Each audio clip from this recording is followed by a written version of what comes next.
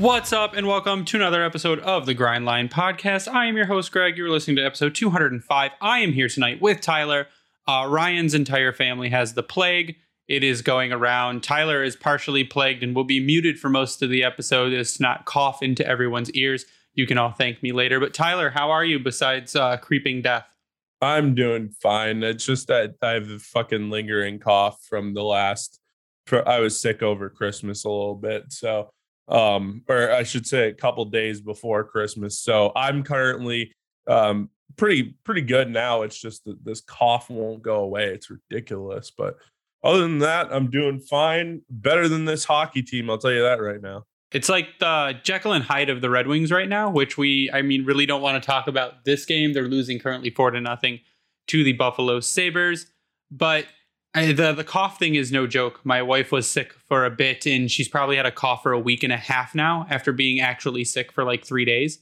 So it's not fun, but it's going around. Hopefully everyone out there is feeling okay. But we do have a show tonight. We're going to talk a little bit about the Pittsburgh game, and then we did a mailbag. We got several questions from Twitter. We got a question from YouTube. So we're going to go through those. But first, I kind of want to get down to the Penguins game where the Red Wings, I was about to shut that game off. First period, the game 4-0. They came out flat, did not look very good. Lalone said that they played okay.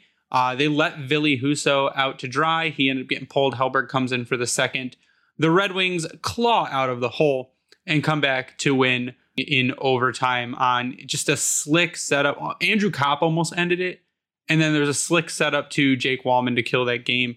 And the Pens fans had to have been super angry. But I mean, it was rust probably for the first period, just shaking that off. The Pens had played the night before. I think they wasted all their energy in the first, and it's a big 2 points. And the one good thing too about that game is I didn't watch from start to finish. I started watching halfway through. I was busy with some prior commitments, but that game was a kind of a tale. Like, even though it was 3-0, I think the shots were like 14-5 in favor of the Wings or something like that. So they had their chances in that first period. Yeah, it was kind of an onslaught, but I mean, they definitely got their legs under them and they were able to kind of climb out of that hole and come all the way back. Darren McCarty said it the best earlier today on Big D Energy on Woodward Sports. He said that those are the kind of games, those are the wins that become important. It's you're taking points from people within your conference, and the Penguins, who right now have 44 points on the season, I mean, it's only going to get harder, and it's games like that at the end of the day and towards the end of the season, when you're trying to play meaningful hockey, if you win games like that, it helps you out down the road. Because 5-0 Buffalo. Oh my God, I can't even. Okay, I'm gonna turn it off. But it's games like that help you down the road when you're maybe you hit another rough patch. Hopefully the Wings don't, because they're about to get healthy again. But to beat a good Penguins team like that at home, granted it was on a back-to-back. I mean, David Perron went out there, and to talk about veteran presence, his puck protection, a lot of the game reminded me of Henrik Zetterberg, on how Perron he is a beast on that puck, and he's not letting anyone take it. And he had some really good chances. A lot of the Red Wings had points, but I think Perron and Michael Rasmussen were two of the big ones that really stood out to me last night. Yeah, he reminds me a lot of Henrik Zetterberg. I know they play a different position. I know Zetterberg played a little bit of wing in his career as well. But, David Perron, he really is kind of a throwback player. He really is. Like, he's not the fastest guy in the world, but he's really good at shielding the puck and kind of just, putting the puck where somebody else isn't. And, when he gets his opportunities, he scores and he'll make some nice passes. He's been one of my favorite free agent acquisitions in a long time. As a Red Wing fan, he really has been a really good acquisition. And in terms of leadership too, he's another guy that, he's won a Stanley Cup. He's been through cup runs. He's done what it takes to win. And he's a great pickup. I wish it was a little bit further down the line, because I don't think this team is quite ready to win yet. But, he definitely gives the team a shot in the arm, and him and Larkin definitely have some good chemistry. I think Perron, though, like you said, even though we're not at the point where like Perron's one of those last pieces you add to make that Stanley Cup run. I think we're at an important inflection point where adding a guy like Perron helps them take that next step, though. Helps them become that more competitive team, teaches them how to win, teaches them what it takes to like they did, claw back from a 4-0 and come back and take it. He's a clutch player. That's the big thing, is that he always comes up clutch, and he's still playing a lot of minutes. David Perron played 19 minutes and 43 seconds in that Pittsburgh game. He was, their only players above him were Sider, Wallman, and that's about it. Dylan Larkin, Philip Hronik, mostly defense. And then he was the second highest forward in ice time. So it was integral to that game. And then top line playmaker Michael Rasmussen just continues to be impressive with the way he's setting up goals. He had an assist, but he's just flying out there and he's creating opportunities. And again, like we always say, not falling down, able to stay on his skates now, that Michael Rasmussen. But he's using his body to his advantage, and he's making things happen out there. And I can't go an episode without mentioning Jonathan Berggren and what he is able to just do with absolutely nothing. He is a guy that it's to be the most boring, mundane, no chance you're going to get anything, and he flips it right to the front of the net where someone's at. Or he makes a really good stop and spin to get out of danger and open up ice. When we are healthy, if he is sent back to Grand Rapids, it's an absolute crime. Yeah, I agree. I think he's done everything that has been asked of him to stay, and even more, honestly, even more than I expected. He's been really good, in terms of being on the forecheck, in terms of playing pretty responsibly defensively. And then, he's putting up some numbers too. So I wish he could play a little bit higher up in the lineup, but I understand why he's not at this point in time. As you alluded to, we're starting to get healthy. So, I will say one thing. I don't know about you. I think Soderblom, when he grows into his body, is going to be a force to be reckoned with, not just physically, but like in terms of like being able to do what David Perron does, shield the puck, be able to like, I feel like he's still like, I don't know how to really explain it, but like, he's still like kind of gangly, you know what I mean? He's still kind of like, everything's not smooth and fluid yet.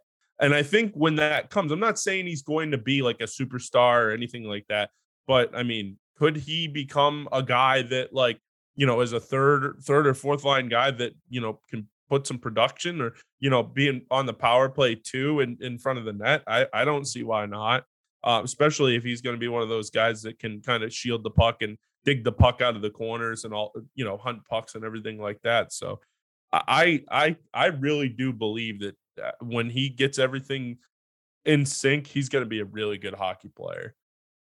I think me and Ryan had talked about it on one of the episodes.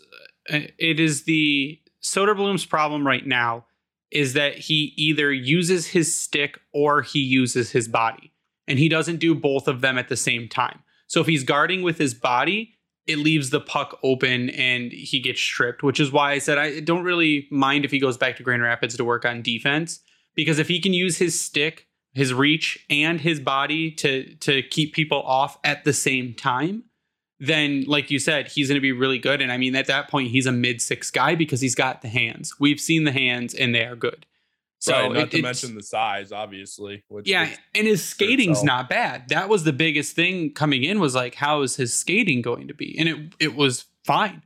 And it's more than fine for a guy of his size. But like I said, when he gets to using both those sets of tools that he has together, that is when he is going to be really, really good. And I think that maybe that just means another offseason. But he did have an assist on, I believe it was the Berggren goal last night, where that's another sneaky good group of players right there when you put Berggren and Soderblom together, because, again, they both can make space when they need to.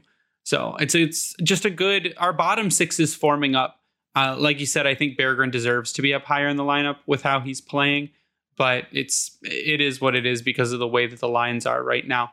But to kind of recap that Pittsburgh game, the Red Wings did win 5-4 in overtime. They had a Corsi 4 of 50.9. They had a Fenwick 4 of 49.4. So it was about even control in that game, split between Detroit and Pittsburgh, with a PDO of 101.2. So slightly lucky in that game, but nothing crazy. We had more defensive zone starts and offensive zone starts, though. So that's something we are going to want to button up. But our face-off percentage during that game was 53.5. So that is another thing that is turned around whenever, like you said, whenever we win face-offs or the majority of face-offs, we tend to do much better. And we won the majority of face-offs in that game. And that's without Larkin taking a lot of face-offs, right? Yeah, Larkin only took one face-off last night. Michael Rasmussen has been coming in to take face-offs for Larkin because of his wrist. But I think that 6-day break was what Dylan Larkin really needed because he scored a beautiful goal. Super quick release. And I think that's what he needed just to rest that wrist and get everything back to normal. He's still not taking faceoffs this game. He might take one or two, but he's not taking what he normally does. Yeah, he took one tonight because Rasmussen got kicked out of the circle. Another bit of news before we go on to the mailbag. Jacob Verana was assigned to the Grand Rapids Griffins on conditioning, a 3-game stint. He played last night, and I believe he will play Saturday night and Sunday. And I mean, it's good. It's good to see him come back. We saw a tweet that said he got our cards. Thank you to everyone who did the card drive. He did say during the Grand Rapids Griffins intermission interview that he did get a bunch of cards in mail, wishing him support and good luck. So it's good. Thank you for everyone that participated in that. But it's good to see him back, man. It's good to see him on the ice and hopefully back up into this lineup really quick. Yeah, absolutely. Glad to see that, we weren't sure whether he was going to play again this year or not, but clearly he's on the trajectory to get back into play, which is great. It's great for the Red Wings. It's great for, the team itself. And then it's also great for him because, he's working through something or, thankfully he's worked through whatever he had to work through. And hopefully, there's no other issues. The other thing I just wanted to bring up too, while we talked about that Pittsburgh game, Jake Wallman hitting the Griddy after he scores the goal. I saw a bunch it was amazing. Fucking weird old hockey fans saying that's mad. Not cool. They're so mad. For the most part, I like the old game better than I like the new game. Like not the 06, 07, but 2010 through 2015, 16. I do like that better. But I will say one thing. I like the Griddy. All overtime goals need over-the-top sellies. Every single one of them. If you score an overtime game winner, you've got to do something crazy because that was amazing. I think it's fun. I think it's good for the game. And I think if anything, it'll just help grow the game. So I'm all for it. I love the Griddy, especially if you're a football fan. I mean, it's one of those things that kind of is pretty new to the NFL, but really in terms of showing emotion. And I always talk about this as a baseball fan. There's not enough emotion in that game. So hockey was kind of the same thing. And I'm glad to see that people are starting to embrace it a little bit. Now the old people, whatever, they're not going to embrace it. That it is what it is. So now the boomers get really mad at any kind of fun. They think you should just play the game like gentlemen. But I saw a Florida Panthers meme group called Over the Boards posted a picture of Wallman doing the Griddy, and it says, "Imagine forking over hundreds of dollars for glass seats at PPG Paints Arena just to end your night seeing this shit." And it's just I think it was because it was at home in overtime and just winning and then just popping the Griddy and just going down ice. It was the best thing I've seen in quite a while. I took a GIF of it the second it happened and put up on Twitter. Got a couple hundred retweets and stuff. So it was definitely a great moment and good for Wallman too, because Wallman, I think, was a sneaky good acquisition by Yzerman, signed him to a 2-year contract. And I think it's paying off because I knew with more minutes he could be good. He showed that in his limited time last season that he could be good. And he got paired with Sider for some shifts. And I think the Wallman-Sider pair is really good. And we talked about Sherratt probably need to be moved off the top pair. I would put Wallman up there because I think that's how good he has been recently. Yeah, I agree. I think Wallman, I was a little hard on him when he first came up last year. When he came over from St. Louis, I was a little hard. I'm like, I don't know if I see it. But the more I watch him, the more I'm really impressed. He's got a good shot. He's fast, obviously. And he makes smart decisions with the puck. I said to you, I don't know if it was on or off air here, but Sider is getting a little bit too cavalier with the puck, for my liking. There's a lot of turnovers. I think he's starting to watch Filip Hronek a little bit too much in the turnover category there. And I think he needs to watch more of Jake Walman. And, I agree with you. I think that pair would be good. Both of them are responsible enough defensively, and Walman's super fast. So I agree. I think it would be a good pair. We've seen it a couple times. I don't know why Newsy doesn't go back to it, but we'll find that out. And I'm sure as the season goes on, we'll see more and more of that. For sure. So what we got tonight, like I said, is a mailbag. But before we get to the mailbag, because it is a lot of questions, we are going to take a quick break for a word from DraftKings. We'll be right back in just a minute. Hockey fans, light the lamp this winter with DraftKings Sportsbook, an official sports betting partner of the NHL. New customers can bet just $5 pregame moneyline on any NHL team to win their game and get $150 in free bets if they do. If that wasn't enough excitement, you can turn small bets into bigger payouts with same-game parlays. Combine multiple bets like which team will win, how many goals will be scored, and more for your shot at an even bigger payout. Download DraftKings Sportsbook app now, use promo code THPN, bet $5 on any NHL team to win their game, and get $150 in free bets if they do. Only at DraftKings Sportsbook with code THPN. Minimum age and eligibility requirements apply. See show notes for details. And we are back, and we have a mailbag. It's a lot of questions from Twitter. Because content is kind of light because there was a break, it will be next week. We'll actually have a really good show. We have a guest coming on, but we do have a mailbag. So to start off, we have Lee Fournier from Twitter at LeeFournier5. Is this the end for Nedeljkovic? That is it is a hard question. And that is because if you look at what Hellberg is doing right now, Hellberg has let in 5 goals. So it's hard to say if it's the end for Ned. Ned isn't on an expiring contract. He hasn't played in a few weeks. He could go to Grand Rapids on a conditioning stint just to I think the problem for Ned right now is confidence. Just to get his confidence back up, get him to play a few games in a row, see how he does down there, because Grand Rapids could use the help too. But I can't say it's the end for Ned right now, especially like I said, after what Hellberg has done tonight. It's about the same thing. So I think your backup's going to be your backup, and they're both going to give you probably similar results. And that's what it's going to be until either Ned is, if Yzerman thinks this is it for Ned, he'll trade him because his contract's up. He's on an expiring contract. He'll try to get something for him. But I can't write him off right now because what's your other option for a backup? Yeah, I agree. I like Ned. I had really high hopes for Ned.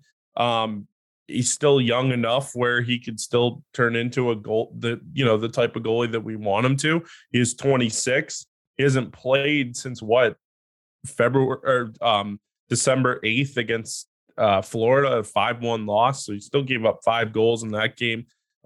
You can see the games that he's played too. He gave up 5 goals against Buffalo, 4 against Toronto, 4 against LA.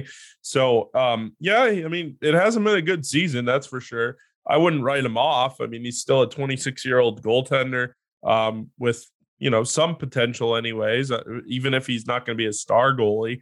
He definitely has the potential. And what we've seen from Hellberg tonight, I mean, Ned could go out there and do the same, if not better. So, in fact, I don't want to call anybody out, but there's a couple goals in this game that didn't even look like Hellberg was trying. So, I don't want to call anybody's character out, but I can only say what I see, and that's what I saw. So, that's my answer to that.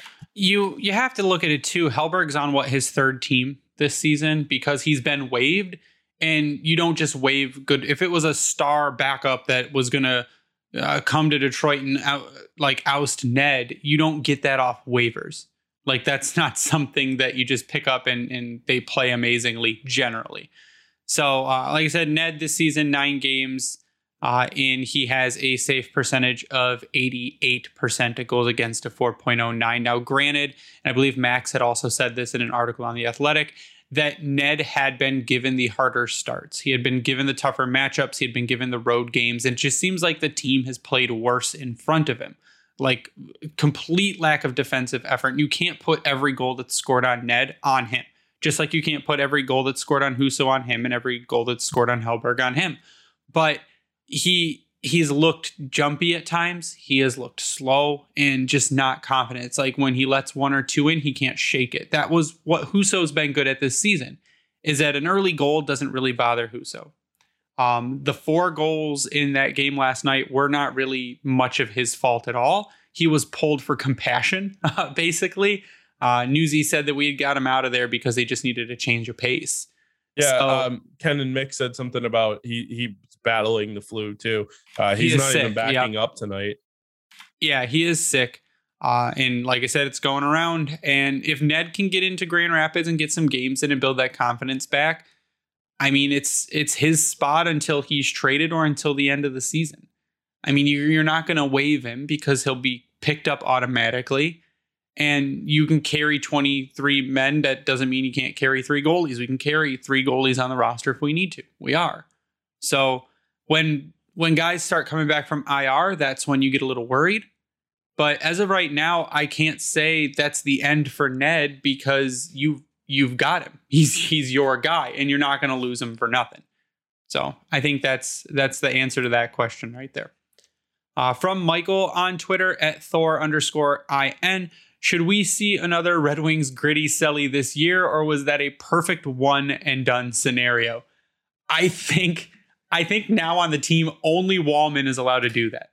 So only if Wallman scores a goal, it's his thing. He's allowed to do it. I don't think anyone else on the team should do it. But I did say that everyone on the team, whoever scores an overtime winner, should just do an over the top Selly. Do like the Shanny. Was it Shanny that slid on his head?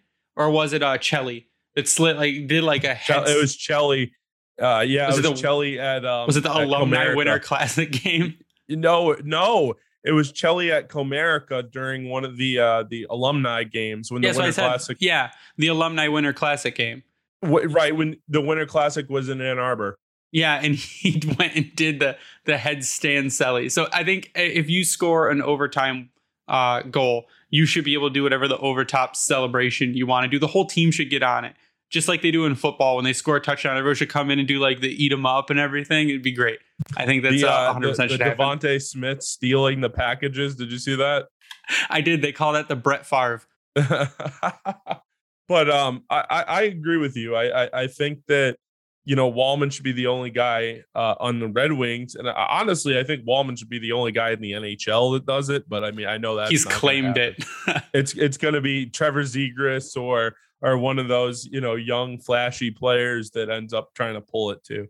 Although I will say one thing, I don't think a lot of people thought of it because it's like you hit the Griddy on pavement or on grass. It's a little bit different than hitting the Griddy on ice. So which makes it even more impressive, right? Like to do that on skates. But exactly. But I don't think we're going to see that again this year. I think that was kind of a one and done thing.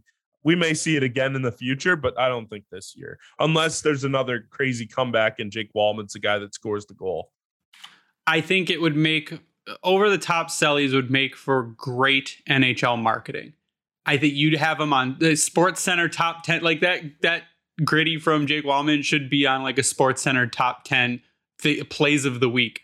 Should be that right there. I had people that some of my friends that are Michigan fans that aren't really big hockey fans sending me that. They're like, oh my God, are the Red Wings actually fun this year? Because we know the Pistons aren't and Michigan basketball isn't. So, you can certainly rein in some people here if you start winning some games, which obviously they're not doing right now. But anyways.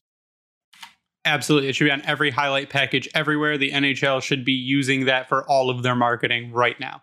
From KMH at KMH and a bunch of numbers on Twitter. Do you see the pairing of Wallman-Seider happening more, or do you see Lalonde holding firm on Sherratt with Seider despite the poor results? Any insight into why this pairing persists? So we had said we'd love to see Wallman. I have said I would love to see Wallman-Seider happen more. It's an exciting pair. They're both fast. Wallman has an offensive upside. We know Seider has an offensive upside, even though he's slumping a little bit this season. Why Sherratt is still there is probably why Sherratt's been there since the beginning. Sherratt is that He's that presence that's kind of there to throw people off their game. He's there to be physical. He's there to make room, but it doesn't seem to be helping Seider because Seider has to double down on defense. Yeah, you also don't need to put that on your top pair. That doesn't have to be on your top D pair. I'm sorry. I'm sorry that doesn't make sense to me. I get it if you're playing, a Penguins team with Sidney Crosby, or you're playing Connor McDavid or something like that. But even then, I mean, if you look at what Colorado did, they had their two fastest defensemen against Connor McDavid in the playoffs last year. So like the game has kind of changed where if you're gonna face a team with a lot of speed, like the old adage was, hit them to slow them down. And yes, you still do that, but you need defensemen that are fast enough to keep up with those guys. And, seeing a Wallman-Seider pairing, I mean, we kind of talked about it earlier. We've seen it a couple times this year. I want to see it more. I agree with you. I think that we've seen Sherratt the past couple games. He has offense to him. He's good at creating opportunities. He's not afraid to shoot the puck and go retrieve the puck and get it back out. And Mata is a very good stay-at-home defenseman. I think that could work. I just, there's something needs to be done there because I'm not sure that Sherratt is helping Seider, but it seems like Wallman freed Seider up a little bit too. But like you said, that Seider is being a little bit too creative, but it's a learning process. It's something he's going to learn from and have to change his game to kind of go with. So from Jimmy Hockey on Twitter at @JimmyHockey_, what do you expect from the Red Wings in 2023? A lot of what they're already doing. That's going to depend on what happens closer to the trade deadline. Whether we see guys get shipped off, I think you'll see maybe a couple trades. I think you'll probably see P.S. Suter traded. You might see Adam Ernie go. If Bertuzzi comes back, okay, you might see Bertuzzi get traded just to make room and to get some more picks. But I don't think you are going to see any kind of sea change in the Red Wings. Hopefully you don't see what happened to the Red Wings last season, which is the wheels completely fall off and tank the second half of the season. We don't need that. But I don't think you're going to see anything drastic. We said before the season started that we want to see a competitive, even keel team the entire season. And so far, for the most part, we have seen that. Not games like this, apparently against Buffalo, who score 100 goals on us every time we play them. But I think that's what you want to see, is just that same even keel competitiveness night in and night out all the way through. Yeah, I agree. I mean, that's the biggest thing.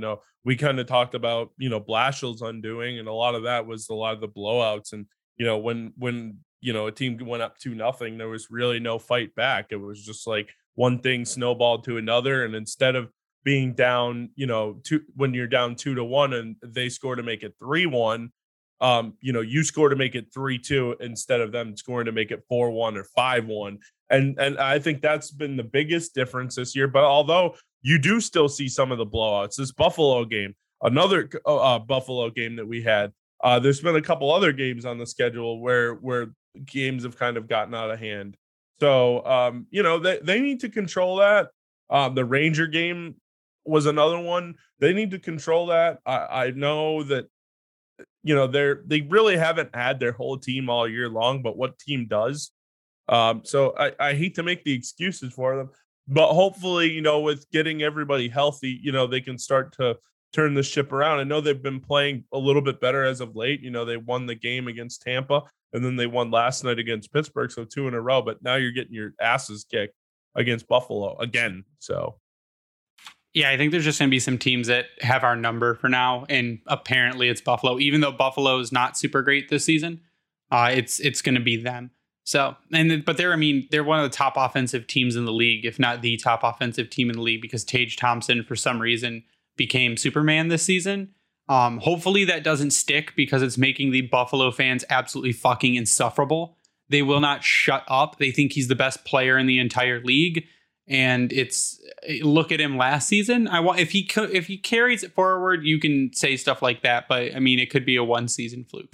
I think he will. I mean, I think he's got a ton of skill. He was a guy that was at UConn, that was a really good player at UConn. Played in the World Juniors, was really good in the World Juniors. And it took him a little bit, traded from St. Louis to Buffalo. But I do think he is a good player. I don't know if he'll keep it up this high, scoring with the likes of Draisaitl and McDavid, but I mean, if he's one step below that, I mean, that's still a franchise player for Buffalo, a team that really hasn't had that since Eichel left. So, man, the guys St. Louis wish they had back: David Perron, Oscar Sundqvist, Jake Wallman, Tage Thompson. And then you look at them right now, what the Blues are doing, and it's Robbie Fabry. Yeah, Robbie Fabry. It's not pretty. From Chris at FoPackJack on Twitter, healthy lines. So like we said, we have guys coming back from IR. The lines are going to get a little squished here. I said, I think the easiest thing you do is you send Soderblom to Grand Rapids. You have extras in guys like Suter or Ernie. Maybe you try to trade one pretty quickly. I don't think you're going to give yourself a situation where you lose someone on waivers. Your top line is probably going to go back to being, and if Bertuzzi is back too, you might get a top line again of Larkin, Bertuzzi, and Raymond. I don't think you're getting a Vrana, Larkin, Raymond right off the bat. You probably will eventually, but not right off the bat. At this point, I'd probably bump Bergeron up. It's hard to figure out what exactly is going to happen, but I mean, I've got a general idea. Let me see if I can find my tweet.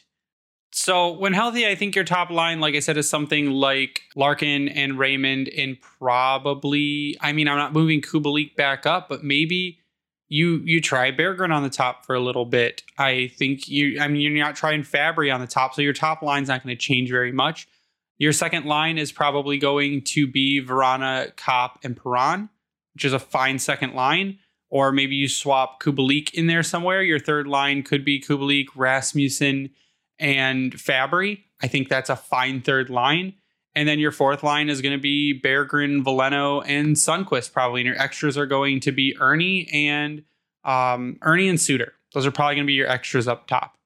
And that's, again, it gives you more depth. It gives you more offense. And there are several players in there that are mix and matchable. I mean, you could move Bergeron up and you could start Fabry on the fourth for limited minutes when he comes back. You could start Vrana on the third line with limited minutes. But I don't think you're getting guys like Vrana right into the top line to play over 20 minutes a night right when they're back. Same thing with Fabry. You're not going to play him 15, 16 minutes a night right when they come back. But getting the guys back when they are healthy, I mean, could be a huge injection of offense and hopefully make us a little bit more defensively responsible too. Yeah, I agree. I think that's, that's the hope, to be able to get, almost as close to fully healthy as you can get. Cause injuries happen. But if you can get to a point where you have a month or two where you have your full team, you can kind of see where this is headed. And I do agree with that. I think that, the biggest thing is being able to finally get some lines that aren't constantly changing and aren't constantly being altered because of all the injuries and everything. And I think that's the biggest thing. I really do. I think some continuity and being able to have your full team there for as long as possible, is huge. And then things get a little bit sketchy when Bertuzzi and Zadina come back, because then we have absolutely no idea what's going to happen. Although I think Zadina's spot is in jeopardy because Bergeron's come in and just done so well that I don't see really any room for Zadina, because you could say, oh, well, Adam Ernie, but Adam Ernie's been decently effective. I mean, he's scored some goals and he's put on pressure and he plays the body and he just goes out and grinds in a third or fourth line role. That's what he's there to do. I mean, Suter right now has good 5-on-5 possession numbers, but other than that, he's not doing a whole ton.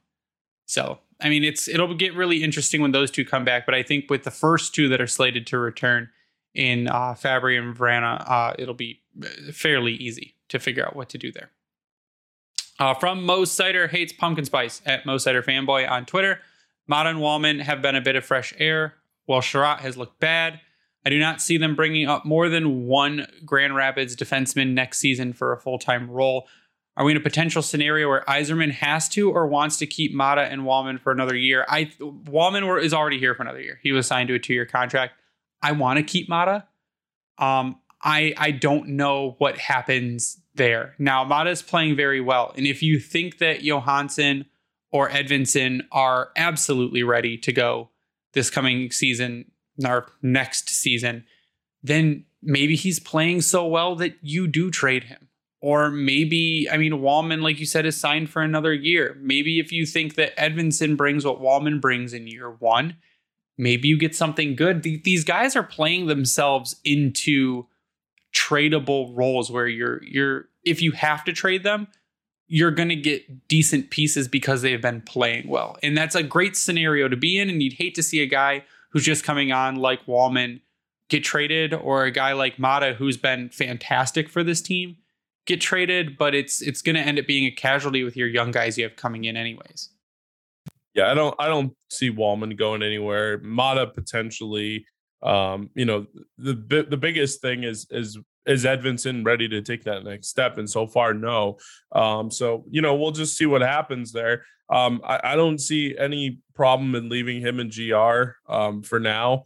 And then hopefully next year, he'll be up. I think the biggest thing, is him growing and becoming a better hockey player day in and day out. As for Sherrod, I agree. Sherrod has been not good. Let's just put it that way. Defensively, not good. Offensively, obviously not good either. So he has his moments, obviously, like everybody does. But I think he's exactly what I expected to be. We overpaid him a little bit, which is fine because the cap's going up. But he's not responsible with the puck. And I'll tell you one thing right now. I said this at the beginning and people laughed at me. He's going to be your least favorite Red Wing defenseman before long. And if you're asking, are we going to get rid of Sherratt? You can't. And it's not going to happen. And Dominic Kubalik is 1 goal away from a hat trick right now. So we'll see. We'll see what happens. He's on hat trick watch. He has scored 2 in a row. The last question from Twitter is from Pete, the professor at Professor V5. After Gallant scratched Lafreniere today, and a ton of talking points came out about his history with young players and development, how do you evaluate the relentless begging for him to be the Red Wings coach since 2017 at this moment in time? We were, I think, against it from the beginning, right? Gallant as head coach, because we wanted the coaching carousel to stop. There was no point in doing it. He had been fired from 2 previous jobs, like a very good Vegas team fired him. And was it Florida too? Florida fired him. Florida left him on the side of the road. Yeah. So you take a guy where you're like, there's got to be some issues there. And you see what he's done with a first overall pick, Lafreniere. And it is what it is, because right now he has 35 games played, 5 goals, 12 assists, 17 points is a +3. So 17 and 36 so far in 171 games played over 3 seasons. He's got 69 points, which, well, very nice, is not where you thought he was going to be at this point in his career. And you could say it's development. You could say it's the coach likes to favor vets over kids. And I think that if Gallant was here, we wouldn't have seen Sider probably in such a big role. We probably wouldn't have seen Raymond in such a big role right from the beginning. And no, I don't want that. And the people that did want that, I kept telling them, absolutely not. Just look what happened in the places he's been. He likes vets. He's not a guy who puts a ton of trust into kids and just let it play out. And I'm so glad we didn't do that, because all the Rangers fans want him gone. Yeah, I'm not against Gallant. I mean, obviously now I am. I think Newsy's a good coach. This team isn't ready to win yet. I still think that there's a chance that they push, and as they get healthy. But yeah, we can close the book on Gallant to the Red Wings. I don't think that's going to happen. And then you had Kakko as well. That was a high draft pick as well. Who, I mean, Kakko at this point, I don't know. I don't know where the Rangers go from there with Kakko, because I know people talked about them trading him already. And I mean, it's 3 years in now. I mean, Jesus, what a bad look. What a bad look for the Rangers. So do you trade Tyler Bertuzzi and a pick for Alexi Lafreniere? I would do it. Would you? How old is he? In 2 seconds. He's what, 21? Yeah. I mean, I think he's got a massive amount of talent, but you're just not putting him in positions to succeed. And that's the thing with the Rangers too is the Rangers have so many good players up front. It's hard to fit a spot in. But I mean, you would think that just a guy like Kako or a guy like Lafreniere. I think Lafreniere is miles ahead of where Kako is. But I mean, they even have other guys, that have kind of overpassed them as well. And hell, they told you that they didn't trust these guys when they went out and signed Panarin. So yeah, it'll be interesting to see what happens with the Rangers because, like I said, the fan base is becoming relentless with the Gallant needs to be fired stuff. And eventually, and I don't see the Rangers doing it because they're in a decent position. It's not like they're flailing at the bottom of the standings. Greg, a New York team wants their coach fired? Where have I seen that before? You mean every New York team? Every New York, he's got to go. He's got to go. He's got to go. It's just the New York attitude. They want change and they want it now. The last question of the night is from YouTube at Sean Jonkis. Is Jim Nill the reason Dallas has drafted so well? It says, too bad he wasn't in Detroit to help Holland make better choices. It might have shortened the rebuild timeline before Yzerman got here. I go back and forth with how much the general manager actually affects the draft and not the draft experts that they employ. I know when Yzerman came in, he fired people and hired new people and promoted Chris Draper, and the drafting has gotten better. And I do know that the GMs have input on the draft, but I don't think they're sitting there all day doing draft research and watching tape on kids and all that. They rely heavily on the people they surround themselves with to do that.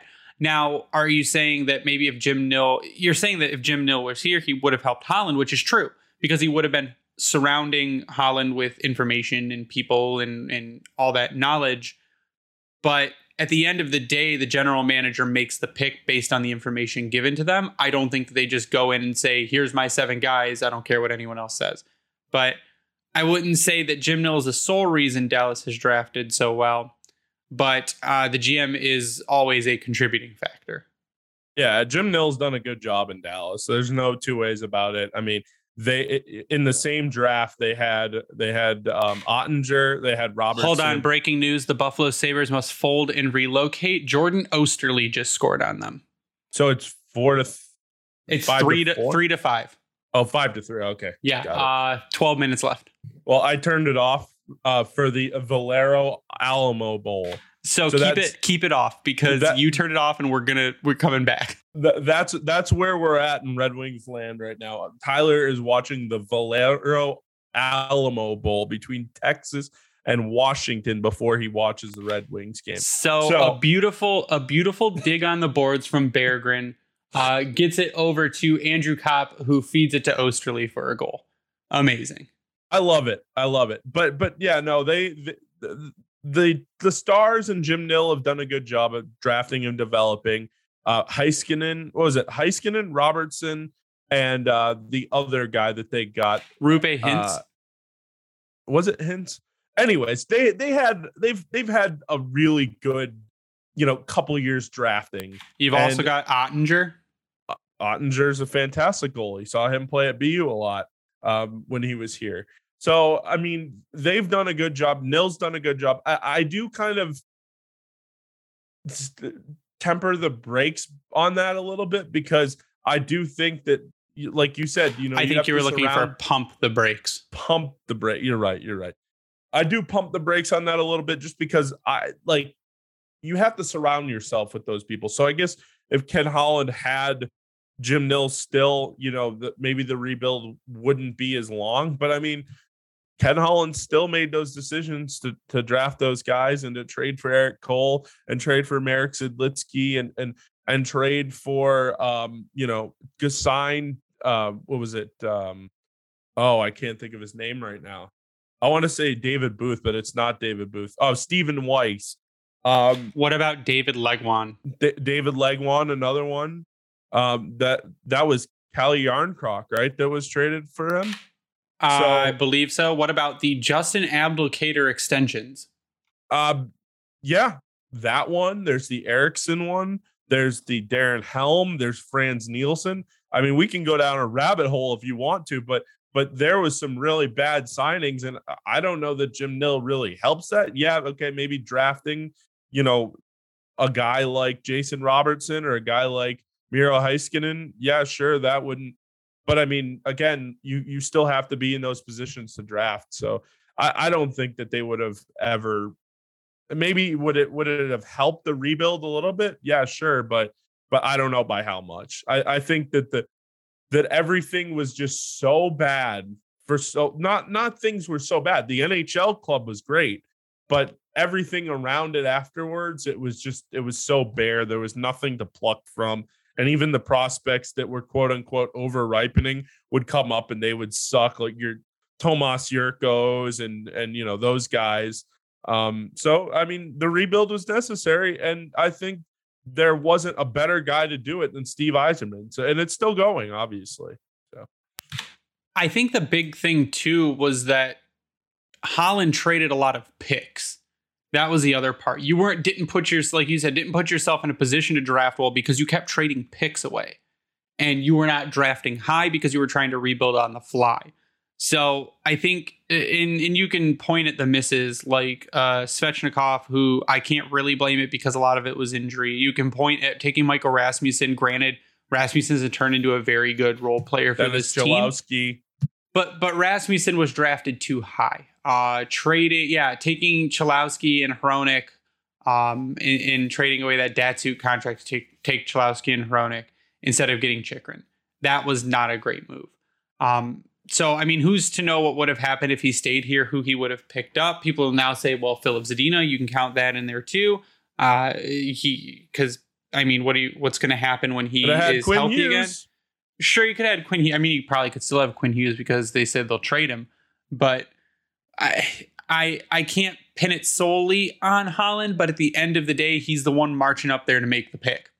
So, but that's going to do it for our mailbag tonight. That is going to do it for our episode. Tyler, I want to get your final thoughts before we sign off. My final thoughts are drink and drink a lot, because this team tonight, anyways, is not giving us much to write home about, although they're starting to come back. So maybe I'll pump the brakes again. It's becoming more respectable as it goes. But yeah, I mean, my final thoughts are just enjoy the season. Like I said, there's a lot still left in the season. There's still a lot of hope in terms of health and everything else. Hopefully everyone enjoys their new year. If you're a Michigan fan, go blue, and you guys have a good night. Yeah, we're not going to be back until after the new year. Go ahead. And you can follow me on Twitter at SealDog91. Yeah, we're not going to be back until after the new year. So happy new year to everyone. This episode should go out on the 30th, hopefully.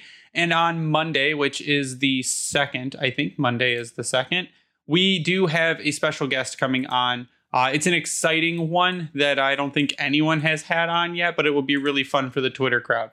This one coming up. But that's going to do it for me. You can follow me online at Breaking the Wing. You can follow the Grindline Podcast online at Grindline Pod. We'll give a thanks to the Hockey Podcast Network at HockeyPodNet for hosting our podcast. We also give a shout out to Vintage Detroit, which is the only place you should get your Detroit jerseys from and worked on. Go head over to YouTube and sub to our channel and click the little notification button to be notified whenever things go live. The more views we get on there, it helps us out a lot. We also like to give a shout out to Howie's Hockey Tape, where if you use the promo code GRINDLINE, you get 10% off your order. If you use that same promo code on Bring Hockey Back, you get 12% off. And you can go to redbubble.com and search the Grind Line to find our merch. But that is going to do it for us tonight. So for Tyler, I am Greg. You stay classy, Hockey Town.